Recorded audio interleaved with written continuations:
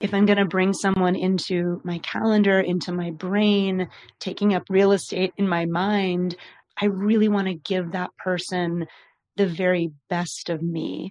And I want to go deep with them and I want to accomplish a lot with them. And to do that, I need to be paid well so that I don't have to clutter up my calendar with 10 clients, Right. I'd rather work with one or two at a time and really do, exquisite greatness, simple excellence Yes. with them rather than have, 10 different people on my calendar and feel like my brain is pulled in 500 million directions. This is your time. How can we earn twice as much in half the time with joy and ease while serving the highest good? That is our guiding question here at the Free Time Cafe, your home for heart-based business. I'm your host, Jenny Blake. Join me for conversations with authors, friends, and fellow business owners as we explore ways to free your mind, time, and team to do your best work. Now, on to today's show. Hello, everybody. Welcome back to Free Time. I am so overjoyed. It's Christmas, or whichever holiday you celebrate and get most excited about, because today on the pod, we have Alexandra Franzen. She is a best-selling author, award-winning editor, and entrepreneur based in Hawaii. She's the co-founder of Get It Done, a company that provides writing, coaching, editing, proofreading, cover design, publishing, and distribution services for clients who want to write a book. And it's been really exciting to see all the photos of these beautiful books that have come into the world. She writes one of my favorite newsletters. In fact, I love it so much that I don't send it into my special SaneBox newsletter folder. It goes right into my main inbox with all my VIPs at alexandrafranzen.com. And she runs really amazing courses like the Tiny Book Course, her Unplug retreats, Marketing Without Social Media, the topic of her new book and at least part of today's conversation. So Alex, welcome to the show. Oh, I am so honored that I get main inbox privileges. Yeah, baby. I did not know. Woohoo! That's something. Party time. I know, because everything gets filtered. It's just a tiny handful. I have under 5 newsletters that come into my main inbox, and you're one of them. Wow, I'm blushing. Yeah. That feels like you could do a line of stationery for thank you notes and things that's like, I don't put a filter on you, or like something That's like right. that. Ooh, I like it. Yes. You're main inbox worthy. You're also a dog mom to Zuki. I mean, I left that out of your bio. What was I thinking? The most important credential of all is dog Exactly. mom Zuki. Exactly. It's like the dogs are running the world and we just assist with that. I mean, if only dogs were running the world, we'd be in much better shape. Oh my goodness. What's your favorite activity to do with Zuki these days? Oh, well, as we were chatting about before we started recording, I just bought a new house. Super exciting. And one of the reasons why I fell in love with this particular house is that it is literally about 20 paces from a beautiful park with this gorgeous tree and lots of grass. So my new morning routine is I wake up, I have my coffee, and then I take little Zuki and we go to the park, and he loves to chase balls. You throw the ball, he goes into a state of euphoria. He will chase. I mean, he would chase the ball until he passes out, basically. It's like his absolute favorite thing to do. So that's been really fun, just seeing the joy on his face. It's so good for my mental health, and it just makes every day so much better. It's so special to be able to give the gift of euphoria as you've given Zuki every day. You know, like Ryder lately he's playing with balloons in the house because we're in New York City. We can't always get to the park all day long, 24/7, as he would love. Anyway, we blow up balloons and he starts almost crying with joyful anticipation, like, like while we're blowing up the balloon. He starts losing his mind. And if you even say, you want to play balloon? You know, he's a German Shepherd, so his big ears perk straight up and his head turns all the way to the side. It's like, balloon. And it's just so cute to be able to deliver that feeling. First of all, The notion of you playing with balloons with your dog is just about the most delightful thing I've ever heard. Every day right now. Every Yes. day. I think what I love about dogs is how, I mean, once there's something they love, they just love it so fully, and they can love that same thing every single day. Like it never gets old. A It's ball, true. a balloon. There's a lesson there for all of us, I think. That's so true. I know. And then there we are, like my morning routine. Yes, I have coffee. Sometimes I have coffee mug in one hand and then I'm hitting the balloon in the other. But it's like, in what universe do I, Jenny, wake up every day and play balloon? Oh, It's now you like, do.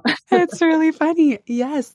So how's this for a transition from dogs and joy and euphoria to your personal philosophy about newsletter writing, which is why you've made my inbox for the near decade that we've been friends from near and far.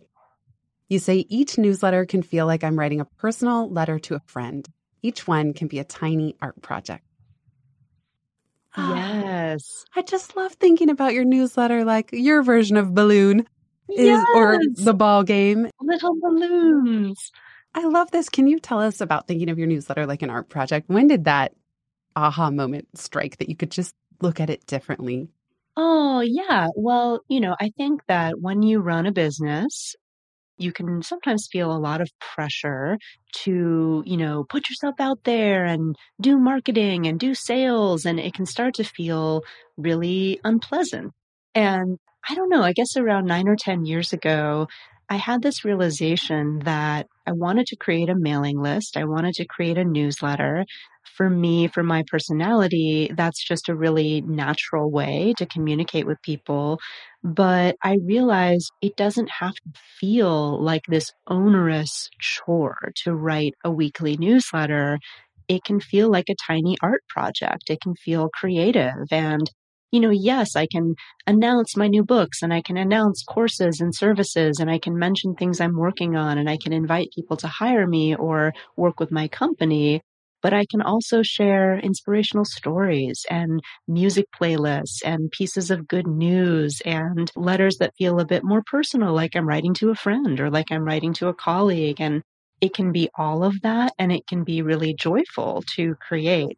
And once that kind of clicked in my head, it really changed the way that I approach writing my newsletter. And I've noticed that, I mean, you said such kind things earlier, but I've gotten so much lovely feedback over the years from people who say, your newsletter is one of the only ones that I will never unsubscribe. And like that is just the highest compliment. And I think that's what happens when you decide to look at writing a newsletter or any form of marketing as an art project rather than a terrible, drudgerous chore. Good word, drudgerous. I don't even know if that's a word, but Well, it does now. Drudgerous. Yeah, it's so special too, because with your newsletter, just recently, my friend Sarah, who's been on the pod, she sent our group one of your playlists. So it's interesting too, because it creates all these word of mouth moments from any one of a cornucopia, an a la carte menu of delights that are included in every newsletter. oh, thank you. I love music. I'm constantly discovering new music and I love sharing playlists, sometimes playlists that I've created, sometimes playlists that I discovered, but I think it's a really cool thing to include in a newsletter and a lot of people enjoy it, which makes me so happy. I get to pretend I'm a DJ, my secret fantasy career. It's so fun. I love it. You also talk about how being excellent at whatever you do is always the best way to get more clients and revenue. You are somebody who, watching you work, watching your business evolve, it's just so special. I have a category, actually, believe it or not, in my little swipe file, I call it synthesis, where I track little ideas. And I have a label called exquisite greatness. And so far, Adele has made it in there during a conversation with Oprah. And as we're talking, you strike me as someone in the pocket of exquisite greatness, like being more and more yourself and being absolutely excellent at what you do. And I know because not only do I read your newsletter, I've attended your workshops, I've gotten your zingers of feedback where you just walk by, throw out some brilliance, and then keep moving like to the other workshop participants. And it's just incredible to see. And the question I'm curious about is how, I know it's hard because you're you and you're living it, but how do you peel away the layers of what's not you to get to that excellent core that you are so fully embodying in the world? Ooh, that's a deep question.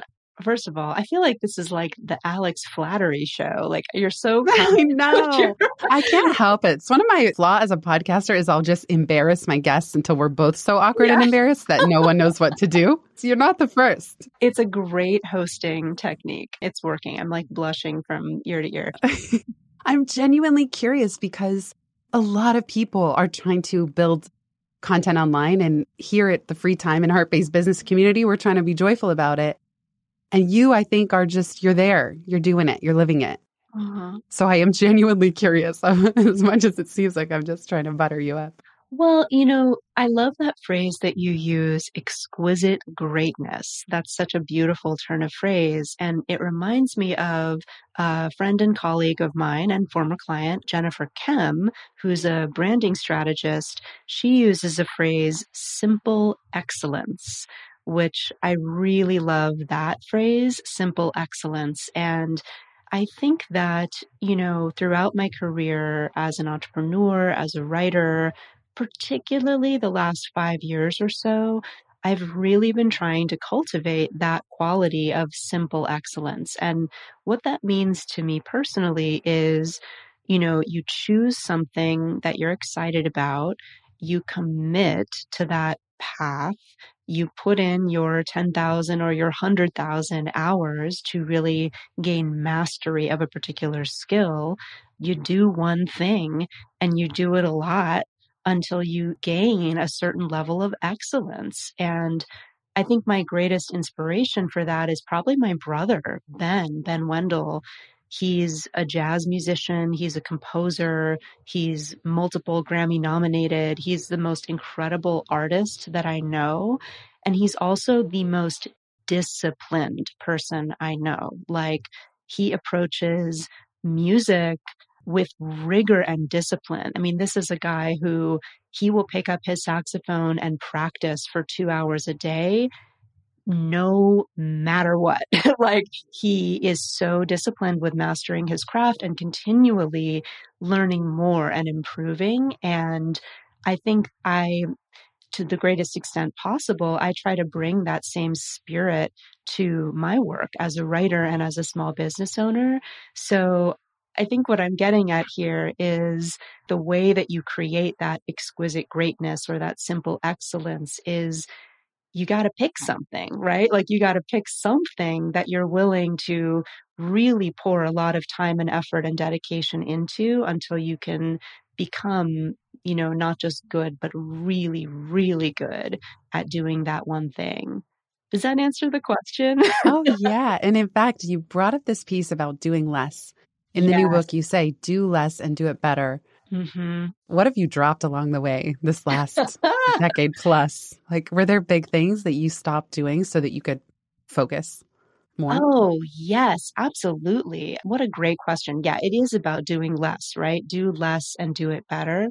So, I mean, if I roll all the way back to the beginning of my career as a writer, when I first started, I mean, I would do any project under the moon and sun and stars. Like, I mean, I did a freelance gig writing language for a medical catheter company and I wrote product descriptions for a bug spray pamphlet and I would edit resumes and cover letters. I mean, I would just do anything, like anything even remotely related to writing. If they were willing to pay me a couple bucks, I would do it. And then as time went on, I began to refine and focus and zero in on a particular kind of project that I especially love to do. And so I'm trying to think of there have been so many things over the years that I've tried and then dropped, whether it's a particular course, a particular workshop, a particular type of project or client. There's definitely been a lot of shedding. And at this point, what I really focus on is essentially two things. It's books, anything related to books and publishing. And then it's writing projects for a very select number of clients each year, usually where they're hiring me to write something for their company, whether it's website, newsletter, product descriptions, video scripts, a keynote talk, things like that. But even within that realm, like I've gotten more and more selective about which companies I'm excited to work with. So yeah, over the years, things have like simplified, simplified, simplified, and it continues, right? Like there's always another layer of simplicity that we can reach. We'll be right back just after this.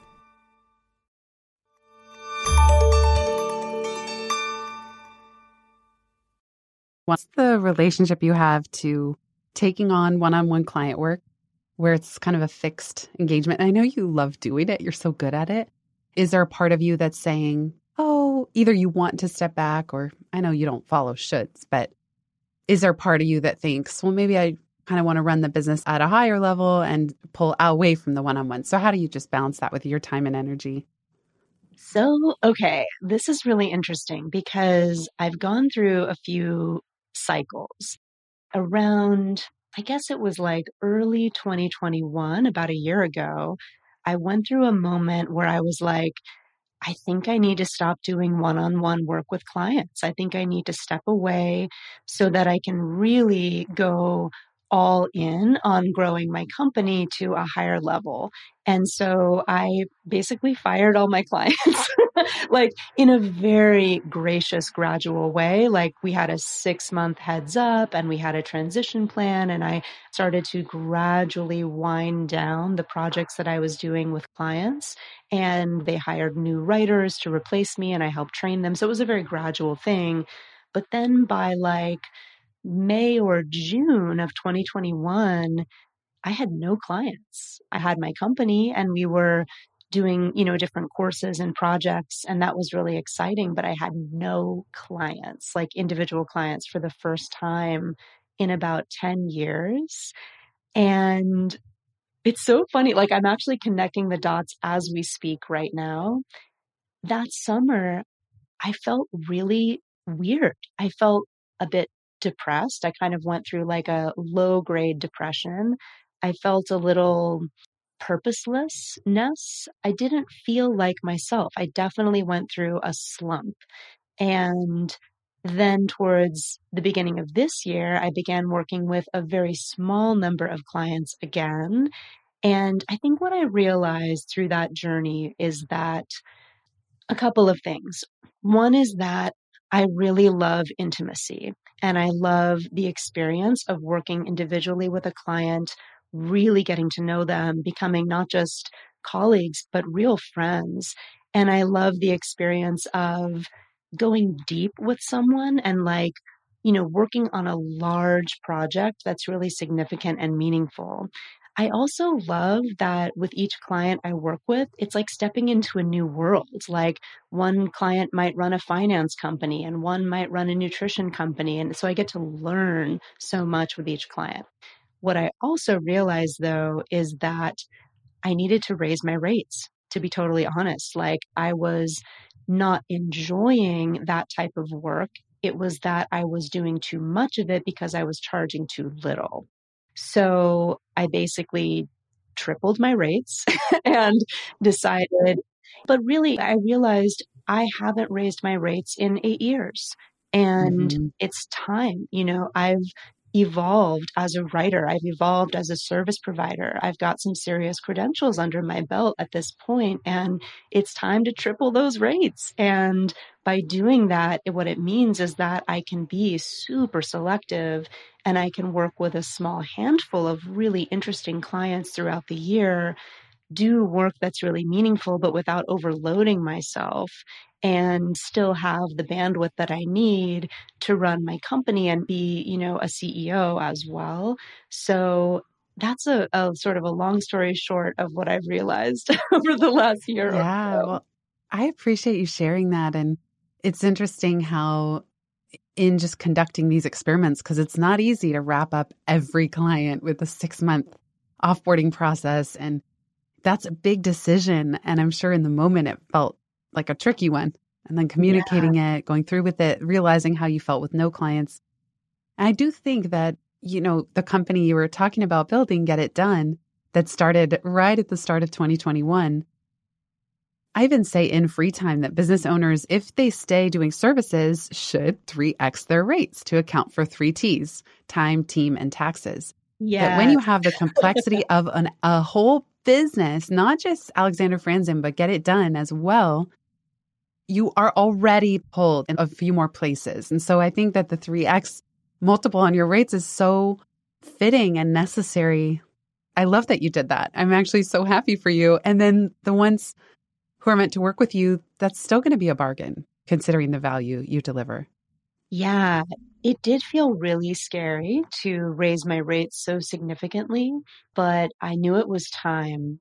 And there were some other subtle changes I made. Like I came up with a number in my mind, and I basically decided if I'm going to work with a client one on one, if I'm going to, bring someone into my world and I'm going to do writing services for them, that client, like the minimum amount needs to be XYZ. I won't do a project for less than that because I know that every client I bring into my world, I care so much and it occupies real estate in my brain. And even when I'm in the shower, I'm thinking about them and I'm brainstorming. So I knew that, if I'm going to have two clients on my plate each month or three or whatever, they each need to meet that sort of minimum project amount, or I just have to say no to protect my time, right? Mm-hmm. So it's these kinds of decisions that can be difficult, but also are so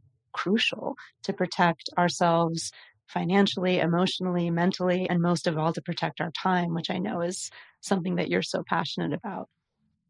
Yes. So yeah, definitely. And it's hard to protect your time if the pricing, I didn't want to get too much into pricing in the book because it's just a whole nother ball of yarn, but it's hard to create more spaciousness with your time without the pricing kind of toggling with it. I'm curious, did you raise your rates for long time, like grandfathered clients, as in I'm still looking for a gender neutral term for grandfathered because every time I say it now, I'm like, Grandparented? I think this is going to be on its way out. Yeah. Yeah. I don't know.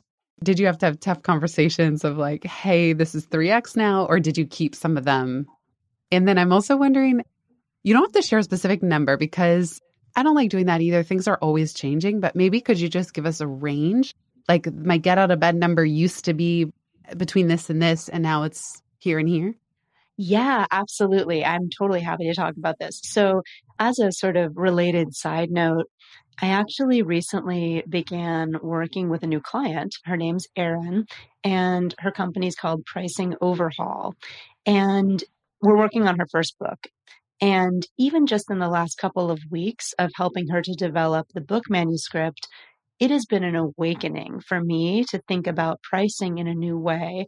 And I want to share one thing that she said, and I know she won't mind me sharing this because she says it all the time on her website, everywhere. But she says to her clients, and most of her clients are undercharging. They're service providers who are very good at what they do and they're not charging enough. And what she says to them is, look, you can undercut your pricing. You can undercharge. You can charge whatever, $500 for your package instead of 2000 or whatever. But know that when you're doing that, you're making a choice. And you're making a choice that now you're going to need to work 50 hours a week instead of 20 to hit the revenue number that you need in order to pay your team, your taxes, and yourself. So you can absolutely undercharge, like you are within your rights to do that, but know that each time you do that, you are choosing a particular kind of business and life that you don't want. And there's something about the way that she puts that so bluntly that I find really eye-opening and inspirational. So yeah, choices. I love it. Yes. And just realizing that I quote Byron Katie, I've adapted a Byron Katie saying, which is that if you're in their business and they're in their business, there's nobody home for yours. Mm, And hmm. Katie means it in the sense of anything, any thoughts, assumptions, feelings. If we're Yeah. always worried about what the other people think of us, no one's home for us. But the same is true with pricing and with our budget and with our bills. If we're so worried what we're charging other people, who's worrying about us? Yes, exactly. Who's home for us? Exactly. Yeah. Okay. So previously, I would, especially if it was a longtime client or a friend client, I call them flyants, friend clients. If somebody came to me and said, hey, I've got this just quickie little project. It's a quick turnaround. I need X, Y, and Z. Could you write this for me? Especially if I really loved them and I knew they would be an easy client, I would say, sure, I can turn that around for you in the next week or so. And I would do projects that were priced around, I don't know, 1,500 bucks, 2,000 bucks, 3,000 bucks, something like that. And look, don't get me wrong, 3,000 bucks, 1,500 bucks, that's real money. That's a good amount of money. That's rent. That's a mortgage. I'm not trying to insinuate like that's just peanuts because it's not. But I've come to a point now in my career where I really won't say yes to a project unless it's like a $10,000 minimum. And really, in my mind, it's more like a 20,000 minimum. Hmm. And the reason for that is, like I mentioned earlier, if I'm going to bring someone into my calendar, into my brain, taking up real estate in my mind, I really want to give that person the very best of me. And I want to go deep with them and I want to accomplish a lot with them. And to do that, I need to be paid well so that I don't have to clutter up my calendar with 10 clients. I'd Right. rather work with one or two at a time and really do, exquisite greatness, simple excellence with Yes. them rather than have, 10 different people on my calendar and feel like my brain is pulled in 500 million directions. Yes, it makes so much sense. And we were talking before we hit record, just I'm finding with all the stresses of the last few years and my overall energy levels that the numbers are so much higher now. Yeah. I don't have the capacity and don't have the desire to keep working in those old ways or for less.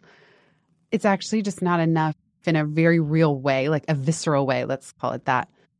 And of course, as you said, still grateful. And of course, when push comes to shove, sometimes you just do what you got to do. Like your story Yeah. of sitting at a conference taking notes for the client that would appear on a gigantic screen behind the stage. Like that was the funniest story of a client Yes. gig.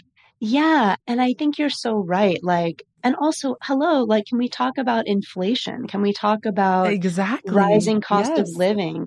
There's so many factors at play that may cause you to go, wow, it really is time to triple my rates or quadruple my rates or 10x my rates or whatever it is. And I always try to look at it as like, how is this a win-win for me and the client? Because the client, yes, they're going to pay me more money, but they're going to get the greatest version of Yes. me. They're going to get me well rested and present and focused and not distracted and in a beautiful office and flourishing. And they're going to get my undivided attention, for the Yeah. time that we're together. So I think all of that is so important to factor into pricing as well.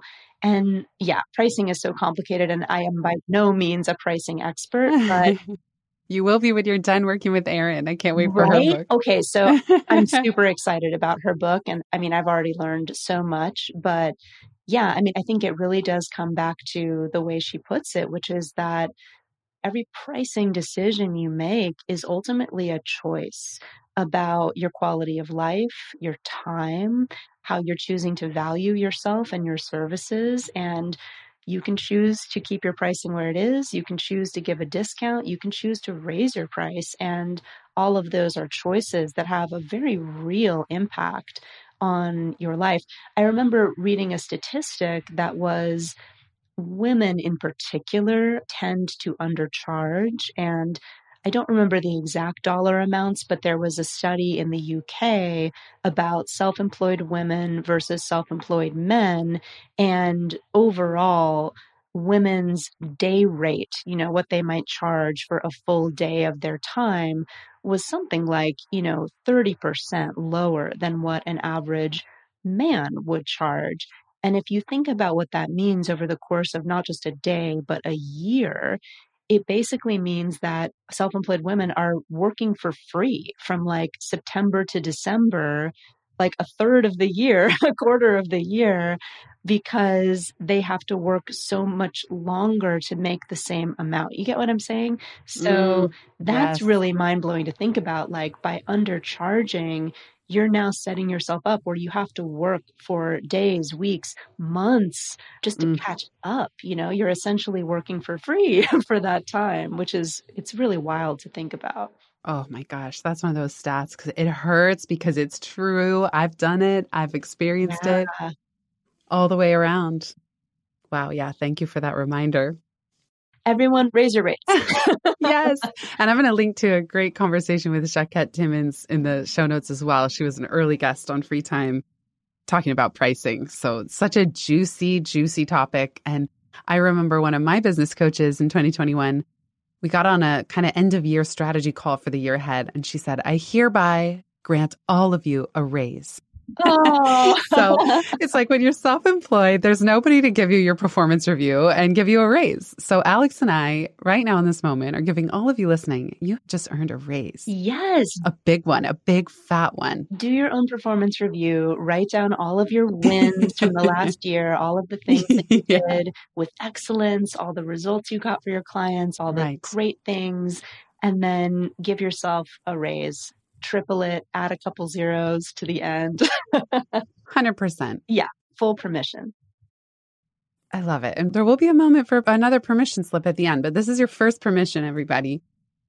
I also want to ask you, Alex, I know we're getting close on time, but you've made such a big shift. Speaking of employees and raises and the adulting aspects of business, it's been really interesting watching you have alexandrafranzen.com and be doing your thing as you've described. And then I was watching with like elatement and curiosity, seeing you launch, you co-founded Get It Done, and to where you and your co-founder are full-time employees of the business, and you have 2 full-time employees with a handful of contractors as well. So you've now shifted, at least in parallel to what you were already doing. Get It Done is like a bona fide full-on business with employees. Yeah. Tell me about that. Were you nervous?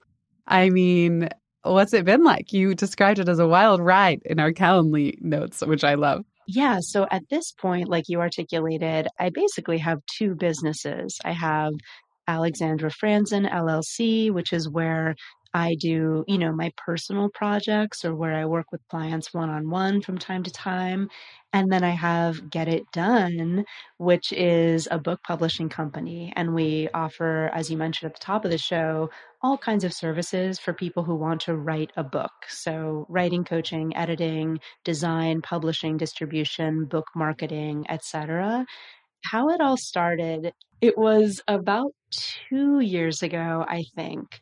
I reached a point with my first business, Alexandra Franzen LLC, where I didn't have any employees. I had a part-time virtual assistant, Waz, and she is incredible.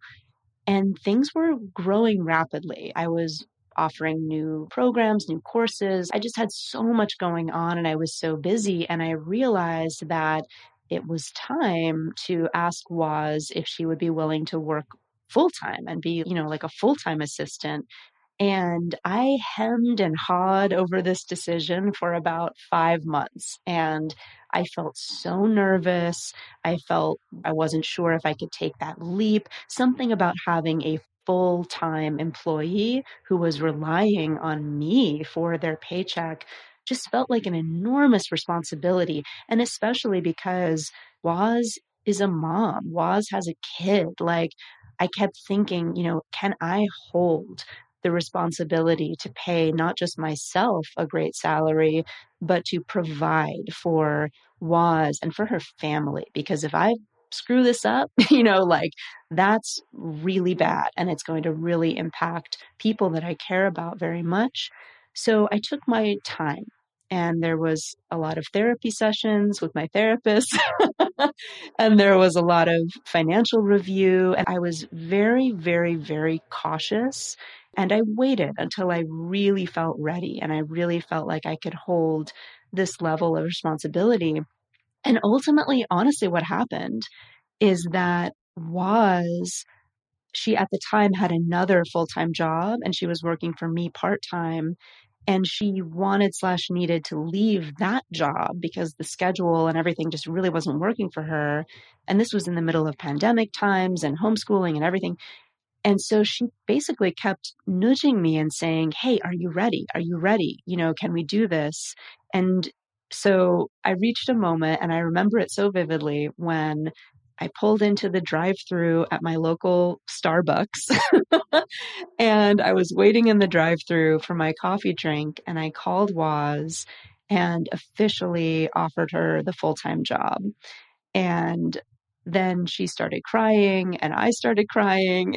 And Wow. it was such a beautiful moment because I knew that this was going to be such a win-win for both of us. Mm. I could provide her with a full-time job, higher pay, totally flexible schedule. She could virtual and homeschool her child. I could provide her with a real upgrade, and I knew that she could provide me with the same. So it was just a really beautiful moment. And I have to tell you, as soon as I really made that decision and like fully made up my mind, I wasn't scared anymore. And it just, I say you, I guess I'm talking about me personally, but from that moment onward, it was just like, all right, this is the new normal. This is what we do now. We have an Mm-hmm. employee, we pay a salary, and it kind of became a non-issue. It wasn't this big, horrible responsibility as I feared it would be. It just sort of started to feel normal, right? Just like normal is you charge $1,000 for a project and then eventually you charge 10,000 and then 10,000 becomes your new normal. Yeah. It was sort of one of those things. And then when I decided to start Get It Done with my business partner, Lindsay, was essentially transferred over and became our first full-time employee with that company. And then we hired more people in a gradual way over the course of a year as our need and demand grew. So it wasn't like we started with 2 full-time employees and 2 co-founders and 3 contractors right out of the gate. It was bringing people on board in a gradual way as we had more clients and projects and more things to do. But I will say, for me personally, finding the courage to make that first hire was one of the biggest emotional obstacles that I've had to overcome as an entrepreneur. But once I did it, it just sort of felt normal and continues to feel that way. That's so amazing. And it's nice that you already had that trust with Waz. I think something that freaks people out, myself included, is imagining bringing on a full-time person when you don't have that base established that you did. Yeah. So it's like, it's nice how you were able to just slowly build toward that. And still, it's a big gulp moment. Yes. But just hearing your take on the other side is really interesting. It was a big gulp, but I agree. I think that the fact that I had already known Waz for several years, she'd done freelance work for me for quite a while. We had a great connection. I trusted her completely. It made it that much easier to offer her that full-time job. And I want to be clear, like, I'm still learning how to be a boss and how to be a manager. This is all pretty new. And I've definitely made some mistakes. Like, I got some feedback from my team recently and that they felt like a bit disconnected from me. And several of them expressed like, we get a regular Zoom meeting on the calendar. Like, we want to see your face. We feel a bit disconnected. We don't hear from you that often. Funny. So I'm still learning and I'm still figuring out, how do I be the greatest leader and boss that I can be? How do I give people on my team, the amount of attention and face time that they need, the amount of praise that they rightly deserve? How do I balance all of that with also protecting my time and my schedule? And it's a journey and I'm still learning and figuring it out. But I think that what I really, really appreciate is that there's just a lot of kindness with each person that we've hired at Get It Done. And everyone on the team is just a great person who Mm, cares so deeply about what they're doing and wants to do a great job. And knowing that that is the foundation beneath everything, it just gives me a lot of relief, honestly. mm. I know that our clients are in good hands. And how do you and Lindsay divvy up the work and responsibilities as co-founder? Oh my gosh. Okay. So that also is kind of an evolving thing. I mean, again, our company is only about a year and a half old. So we're still figuring those things out. But at this moment in time, the division is I'm pretty much the lead content creator for the company. So, every piece of language that you see on our website, in a presentation, in a newsletter, content that's in our tiny book course, our book writing course, every worksheet, every audio file, I create all of that. Like that's my intellectual property. Other team members may, add here and there, but it's primarily my responsibility to write and record audio and create content for the company. It's also my responsibility, along with Lindsay, to just kind of be the visionary of the company and figure out what are we selling this year and who are we selling it to and what are the services we want to be known for and how can we get our clients even better results and how are we going to bring clients in the door, all of that kind of stuff. So that's kind of my role in the company.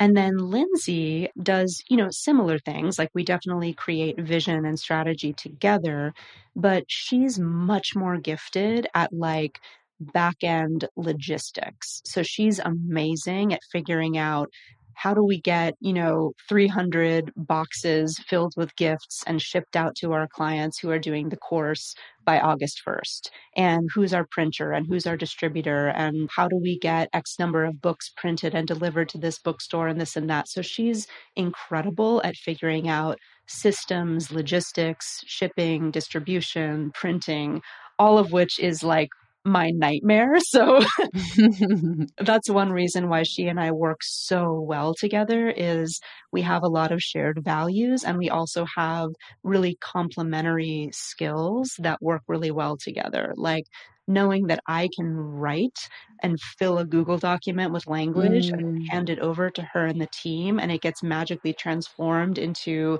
a printed workbook, a box, a brochure, a this, a that, or whatever that's a great feeling because that kind of stuff is so difficult for me to Yes. pull off. Yeah.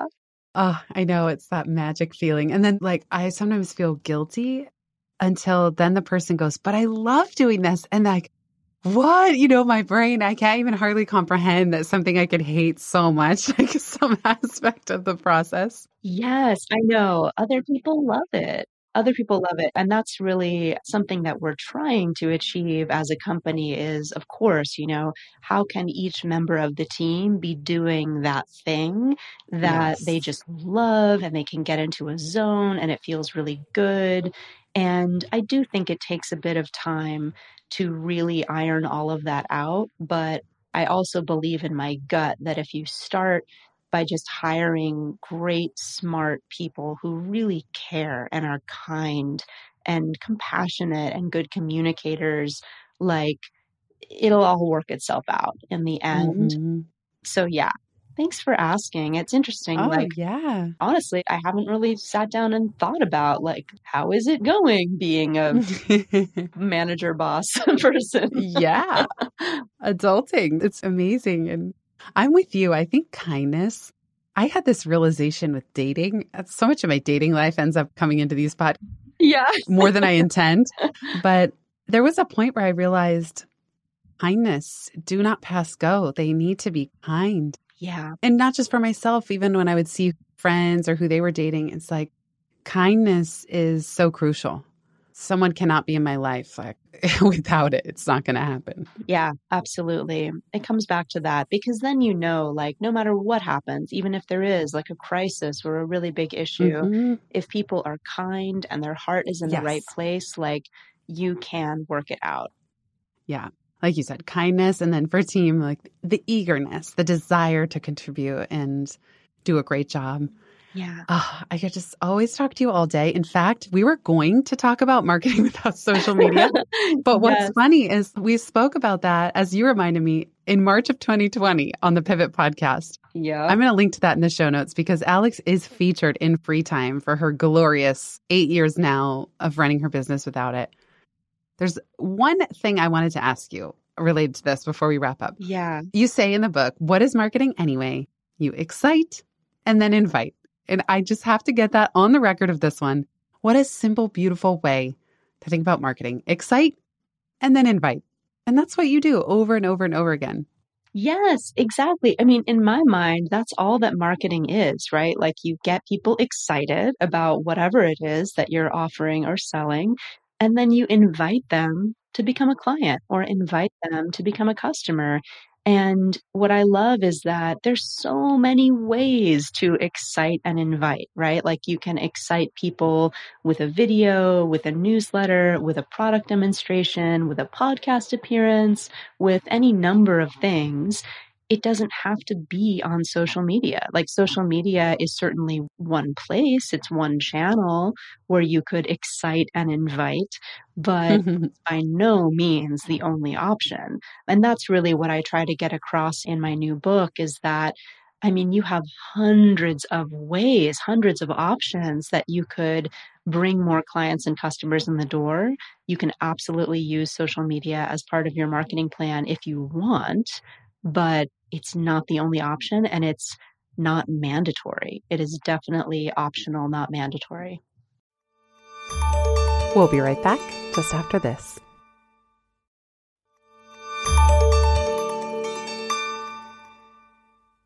You are launching this book, and at the time of this recording, who knows when, you're on your own delightfully independent publishing schedule because not only are you a badass business owner of 2 companies, but you're also like now a publisher. It's just so awesome. Just don't mind me just running a whole publishing agency over here. Here's what I'm curious about. One of your suggestions in the book, there's over 100. One of them is simply asking, would you like to book me as a guest on your show? To a podcaster. Mm-hmm. And I have a lot of people in my BFF community will ask, how do you get on podcasts? I have to tell you, Alex, now I'm a month and a half out of my book launch at the time of this recording. I felt so vulnerable asking people, do you want to have me on your show? And even when they were my friends, I never wanted them to just take pity on me. You know, like I had all these emotions come up around the vulnerability of asking and launching. And I'm just curious, because I know you have some joyful strategy for this. When you are the one excited to invite yourself to someone else's party to help with marketing, how do you wrap your mind around that to let it be easy, joyful, stress-free? Or stress less, let's call it. Oh my gosh, I love this question. So yes, I think that one of the most powerful things you can do to get more clients, more customers, more revenue is to flex your asking muscle, right? Like just find the courage to ask, whether it's emailing a potential client and asking, would you be interested in my services? Or circling back to a previous customer and saying, would you like a refill? Would you like to place another order? Or as you said, you know, reaching out to someone who works in the media, perhaps a podcast host, and saying, you know, would you be interested in having me as a guest on your show? And when I'm reaching out to ask if I could be a guest, how I usually phrase that email is something like this. I would say like, hey, Jenny, loving your new podcast. I've listened to the last couple of episodes and I especially love the episode about X, Y, and Z. I'm not sure if you're looking for guests for future episodes right now, but if you are, I'd love to be considered. If we had a conversation on the show, here's a couple things that we could discuss. And then I would put a couple of bullet points, like we could talk about my story of starting a second company in the middle of a pandemic. We could talk about the journey of shifting from freelancer to boss with full-time employees. We could talk about how I quit social media 8 years ago and how I'm running a company without social media, or anything else that your listeners might enjoy. If that sounds exciting, let me know. I'm open to recording anytime that works for you. And if it's not a fit, no worries, no pressure. Thanks so much, Alex. something like that, right? So it's like, it's really simple, it's really brief. I'm taking a no pressure tone. I think the key phrase that makes that kind of ask feel really comfortable for me is saying, I'm not sure if you're looking for Hmm. fill in the blank, but if you are, I'd love to be considered, or I volunteer, or I raise I my love hand, it. right? And that leaves it really chill and open-ended, and it makes it like not feel icky to ask. The Mm. other key thing there is that I'm proposing a quick bullet point list of interesting things that we could talk about on the show. So what I'm doing there is, yes, I'm asking, would you like to have me as a guest on the show? But I'm not asking you to do me a favor. I'm not asking you to like help out your poor Right. bedraggled friend. I'm saying like, hey, here's a great list of conversation topics that your listeners might really enjoy. So I'm making a proposition of an exciting, interesting episode. So in a sense, I'm doing you a favor. You know what I mean? Right. And I think if you think of it that way, like, look, I don't even remember the latest statistics, something like over 1 million podcasts on Spotify and in the Apple Music directory these days. And out of those million podcasts, a lot of them release an episode every week. A lot of them feature a guest every episode. That means there are hundreds of thousands of podcast hosts who are trying to find interesting guests, right? Like they are trying to fill those slots. So if you reach out with a lovely, gracious, no pressure proposition and say, hey, I'll be a guest and here's how we could create a great episode, that's a win for them, right? Like you're making their life easier in many ways. So I try to look at it that way whenever I'm asking for something. It's like, hey, I'm asking, but I'm also proposing something exciting Hmm. that could perhaps make your life a little easier. And I think Yes. that's a great way to think about asking whenever you're asking for someone's business or asking for support or asking if you can have an opportunity. It's like, how could I make your day, right? So with that attitude, I think asking becomes a lot easier. I love that. And I love the shift, just not to fall into the will you do me a favor energy of it, just really thinking about the mutual benefit that can come. And I know when I noticed myself feeling really almost needy, I had to shift and be like, I want to be on the people's podcast who are thrilled to hear from me. And Yeah. it's not going to be everyone. And there might even be friends of mine that go, no, this is not my jam. But I wanted the ones that were like, oh, yes, please. Yes. How quickly can I get you my Calendly link? And I was just trying to hold the thought that that's who was going to say yes. And that's whose show I want to be on anyway.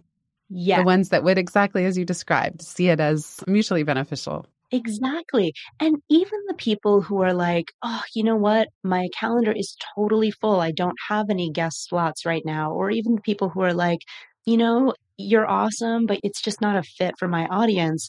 Simply by asking, now you've planted a little seed in their mind, right? And now when they're having coffee with a colleague who also hosts a podcast, they might say, oh, you Mm. know what? You should interview Jenny. She has a new book out right now, and I know she's looking for more media coverage and da da da da. So even if they say no or no thank you or not right now, just by asking, you're creating a ripple effect that will ultimately lead to more of the opportunities that you want. I love that. Yes. And there were some where they said, I'm so slammed, I can't even consider it. And I'm like, no worries. Yeah. I also feel that it's always perfect timing. There were some people who had to reschedule, and I'm just like, there's no rush. I mean, same with yours, even with your book. It's like, oh, it's all good. It's all good whenever It's it all. all good. So, Alex, let's put the button on that. If you could give business owners permission to do something differently or drop something altogether, what would it be? Oh my gosh. Okay, that's a perfect closing question. Well, to circle back to earlier, definitely a permission to significantly increase your prices, raise your rates is number one.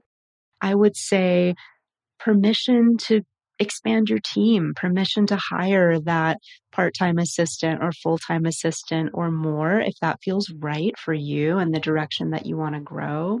And then permission to quit social media, Yes. Or take a break, right? It's okay to make a temporary decision. One quick little anecdote I'll leave you with is there was an experiment that's now known as the Facebook experiment. And it was in Denmark, a group of around 1,000, I think it was 1,095 Danish people all pledged to quit Facebook for 1 week. So no looking at Facebook for one whole week.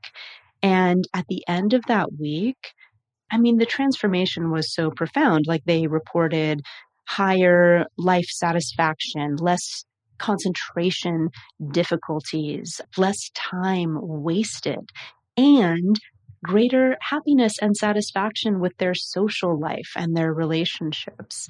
So I think that just so perfectly illustrates what we all instinctively feel to be true, which is like when you step away from social media, even just for a short time, you're going to feel really good.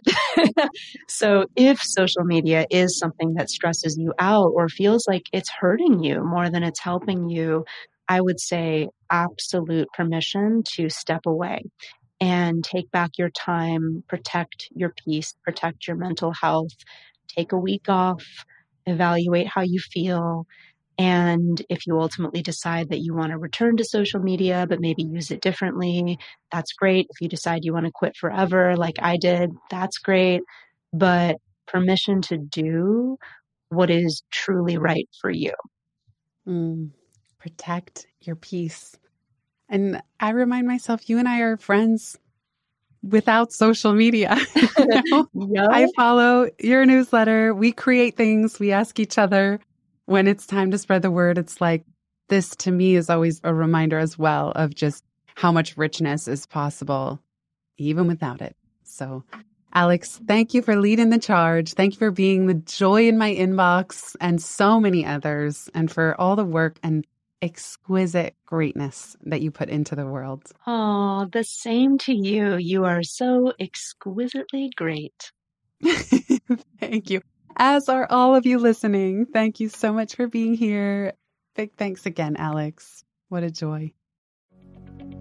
If you've listened this far, you get a gold star. Thank you. Word of mouth is the most joyful way we can grow this show, and it helps us land interviews with the luminaries and insightful guests that you would most love to hear from. Please send this episode to a friend who might find it helpful. And for show notes and related links from this episode, visit itsfreetime.com. While you're there, make sure you're subscribed to the Time Well Spent newsletter. You'll get instant access to my tech toolkit, a continually updated list of all the software I use, along with the total monthly spend to run my business, where no one works full-time, even me. Visit itsfreetime.com/join. Remember, you are running the show. It's time for radical reimagining, and everything is up for grabs.